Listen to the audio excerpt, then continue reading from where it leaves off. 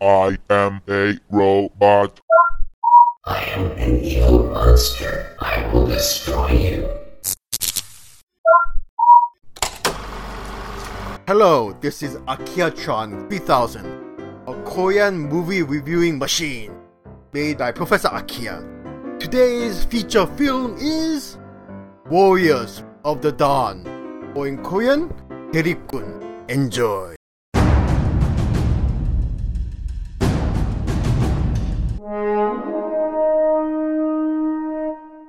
Introduction. 2014 seems, in hindsight, to have been a high water point for Korean period epics in Korean cinema. In that year alone, we had big hits like Roaring Current, The Pirates, and Kundo, Age of the Rampant. Since then, the Korean audience seems to have lost interest in this genre. This can be deduced by the fact that most period epics may have failed. It may be too early to read out my eulogy for the genre yet, since it has only been 2 years. But the signs are not good. This is the market where Warriors of the Dawn, or 대립군 2017, enters the picture. By dealing with the same historical figure, it is trying to follow in the footsteps of 2012's Masquerade. You know the movie, which is currently the 8th top-grossing Korean movie of all time. This may have been a good bet on paper. However, this is 2017, not 2012. There is no guarantee that the movie will be received in the same manner. The genre may have passed its time. The 4 stages of man are infancy, childhood, adolescence, and obsolescence. Art. Linkletter. The plot. The Korean movie called Warriors of the Dawn 2017, starring Lee Jung-Jae and Jin-Goo, attempts to give us an epic period action movie set in 1592 AD. As the Imjin War, a war in which feudal Japan invaded feudal Korea, was just breaking out. In video gaming lingo, the plot of Warriors of the Dawn 2017 is basically one long escort mission. It is a reverse Saving Private Ryan 1998. Rather than going to a destination to try to find someone, you go to deliver a person, preferably living upon that location. Good riddance. Escort missions are the worst. Joking aside, they are. Ha ha ha. The package or Private Ryan equivalent in this Korean movie is Prince Gwang-hae, a young and sheltered teenager, who is tasked to set up a resistance to the advancing Japanese invasion force, while his father, the king, flees north like the coward he is. The poor expendable guys, who have to escort His Highness' caravan, full of servant and court hangers-on, through rough terrain while avoiding palace intrigue and the Japanese, are a mercenary squad made up of poor peasants. As one can expect, this journey will be treacherous, as if one was heading towards Mount Doom with the One Ring. One ring to rule them all, one ring to find them, one ring to bring them all, and in the darkness bind them. From Lord of the Rings. A little The Lord of the Rings reference for you Hobbit-loving folks. But I didn't use it just to show off my pop culture credentials. If you combine The Fellowship of the Ring and The Return of the King together into one movie while stripping out all the fantasy stuff, the result would be reminiscent of Warriors of the Dawn 2017. It is a very classic story in many ways. There is a young person with a promised destiny, but that person is not matured enough nor even willing to fill the shoes destiny has bestowed. Once forced on an unwanted journey, that person learns from unexpected mentors assigned as guardians on how to live up to one's destiny. It is Star Wars Episode 4, A New Hope 1977, but with Luke Skywalker and Princess Leia being one character. It is Terminator 3, Rise of the Machines 2003, with John Connor as a prince with a sword, but still whiny. I did mention, Warriors of the Dawn 2017 is a very classic tale. And this is not limited to the story. The character types that populate the movie are also very classical in the fact that they are very familiar and the fact that they are faithful to what one could expect from a hero's journey narrative. As I mentioned, Prince Jung-Jae, played by actor Jin-Goo, is the Luke Skywalker type. The leader of the mercenaries, played by Jung-Jae, is a combination of Obi-Wan Kenobi and Han Solo. He is the Ranger of the North, part of Aragorn from Lord of the Rings. The movie has its Boromir type from Lord of the Rings. You know, the antagonist among the Fellowship who repents his sins by sacrificing himself. There is even a Samwise Gamgee type, a gender swap, played by Korean actress Lee Som. She was the villain in Korean thriller Scarlet Innocence, 2014, also known as Madam Angduk. Traditional filmmaking. The first impression you get from the movie is that it not only has a traditional story but it is also traditionally made. And that is not a negative comment. You feel the solid craftsmanship behind and in front of the camera. Let's talk about the cast first. All the actors do the job with professionalism and talent. I personally don't like actor Jin-Goo for some reason, even though he consistently surprises me with his performance every time. It is just something about his persona that bugs me. However, he surprises me once again with his portrayal of the prince, who changes from a sensitive and whiny prince filled with self-loathing to a king with a capital letter K. Actor Jung-Jae does a good job as the leader of the mercenaries and mentor to the prince. However, he is no Alec Guinness. Jung-Jae as an actor seems to be stuck in a rut where he gives good performances but not breakout scene-stealing ones. He is more Tom Cruise from Top Gun than Al Pacino. I'll at least choose scenery once in a while. Who am I kidding? He does it all the time. In terms of the movie making, the movie is very solid. The scenes are well framed and well shot. You can see all the things we as the audience need to understand the story. In terms of editing, scenes are properly set up and delivered. It gives the audience time to absorb the moment. You don't see many movies like this nowadays, as modern movie makers seem to think this approach is old-fashioned. But not Warriors of the Dawn, 2017. This approach is continued in the action scenes. While modest in size compared to the Lord of the Rings movies, they are entertaining and you can actually see what is going on and how the action in the battle with multiple combatants flows, rather than just depending on sensory overload, like modern movies, to convey the required emotions to the audience. This also makes the action fun rather than an ordeal to experience. I personally like that. I know that this may make me an old man, so get off my lawn.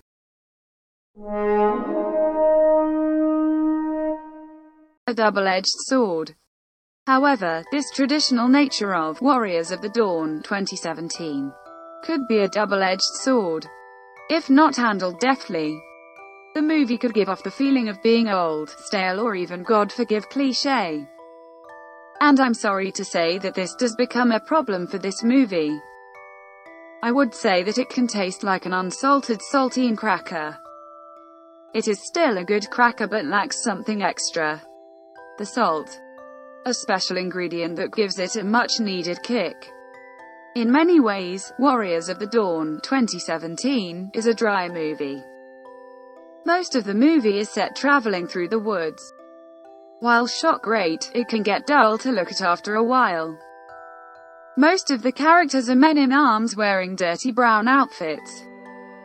The prince is the most feminine character in the cast. Just joking. Thus the cast is all masculine, and even to a degree the story is too. There is one significant female character, a female palace servant assigned to the prince, in the movie. However, she is also covered in dust and is basically a nanny to the prince, even though their age difference is not large. So, there is no hint of romance in this movie. As a result, the story is just a group traveling through the harsh landscape provided by nature while people are trying to kill them. Once in a while, they stop to rest and do character development. The mercenaries lament their fates as low-born and poor. The prince laments his status and tries to grasp the nature of kingship. If you had felt yourself sufficient, it would have been a proof that you were not. By C.S. Lewis. You may get the wrong picture of what this movie is. It is not that the movie is boring. The movie is exciting when it needs to be and moves at a steady pace. However, since the story is traditional, the cast is homogeneous, by which I mean a sausage fest, and the scenery is unchanging. It can feel sometimes stale. Only a bit. The movie needed something to add more flavor to the movie from time to time. Commonly, this is where a bit of melodramatic romance subplot would spice things up a bit. But the movie went for a more grimy, almost realistic vibe. So, no romance. Then what to do? Well, this shouldn't be that difficult. The movie could have really delved deep into the emotional bonds between characters, especially between the prince and his mentor. In other words, if you don't have Han Solo and spaceships, you should assign more time to scenes between Luke Skywalker and Obi-Wan. They could talk more about the Force and midi-chlorians. Or what it is to be a leader. That's novel. If not, the movie would feel like there is something missing. Having the prince interact more with the other characters in a band of brothers type camaraderie would also help. Make the movie about masculine brotherhood and male responsibility. Regard a king as someone unconcerned with kingship. By Rumi. However, Warriors of the Dawn 2017 treats this pseudo-father and son relationship in a more standard manner. I mean, there is not enough scenes between the prince and his mentor. I think this problem originates from the fact that the movie has two protagonists, the prince and the mentor. Usually, movies of this type choose to focus on one while the other is a supporting character. Movies such as The Last Legion, 2007, in which Colin Firth is a Roman commander escorting the last emperor of Rome, a 12-year-old boy, to Britain, decided to make Colin Firth's character the protagonist. His charge is a supporting character. Star Wars does the opposite. Obi-Wan is the supporting character. And it is the birthright of the protagonist to monopolize the hero's journey. Thus, create focus. In contrast, Warriors of the Dawn 2017 has two heroes' journeys on screen at the same time. The prince, from a sheltered and self-loathing boy, to a king who leads his people in war. The leader of the mercenaries, from basically being a slave, to be free from his low-born class and have a choice to make what he can of his life, and choose the greater good. By splitting its focus, Warriors of the Dawn 2017 seems to not have enough screen time to fully develop the bond between the prince and his mentor. At the same time, I'm not sure that the movie ever really intended to go deep, since it would have worked just fine if the movie had a romance subplot to focus on. It may have just intended to have a romance subplot that never came together and thus removed. So, I may just be noticing that resulting gap in the narrative. For this day to the ending of the world. But we in it shall be remembered. We few, we happy few, we band of brothers. From the St. Crispin's Day speech from William Shakespeare's Henry V.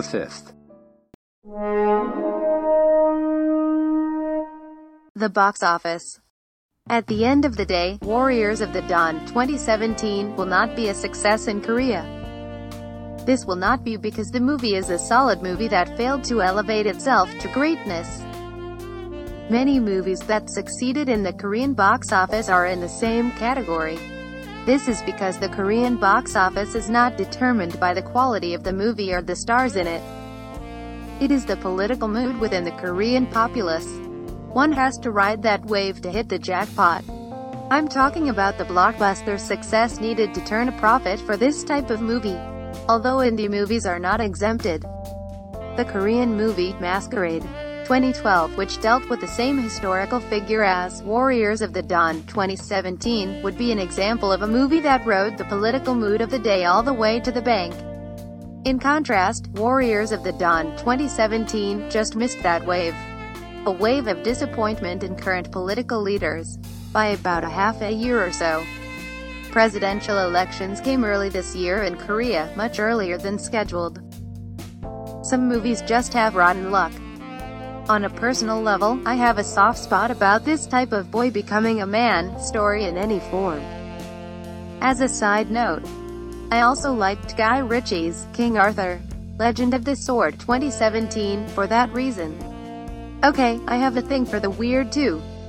I also enjoy historical action movies when solidly made in terms of craftsmanship. It can be serious or silly. The Guy Ritchie movie would fall closer to the latter. I'm good with it. Just give me what I need. And this movie doesn't disappoint in terms of craftsmanship. The cast is also interesting to watch on the big screen. So, I can say I had a good time. While it is a shame that Warriors of the Dawn 2017 does not hit it out the park, you'll get your money's worth out of it at least. A nice movie about a prince learning to become a king, and a serf learning to be free. You can do much worse from a night at the movies.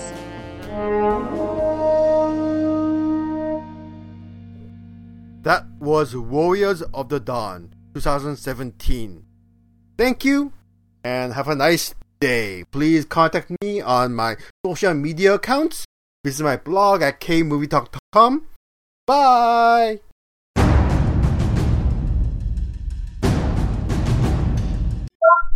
Five, four, three, two,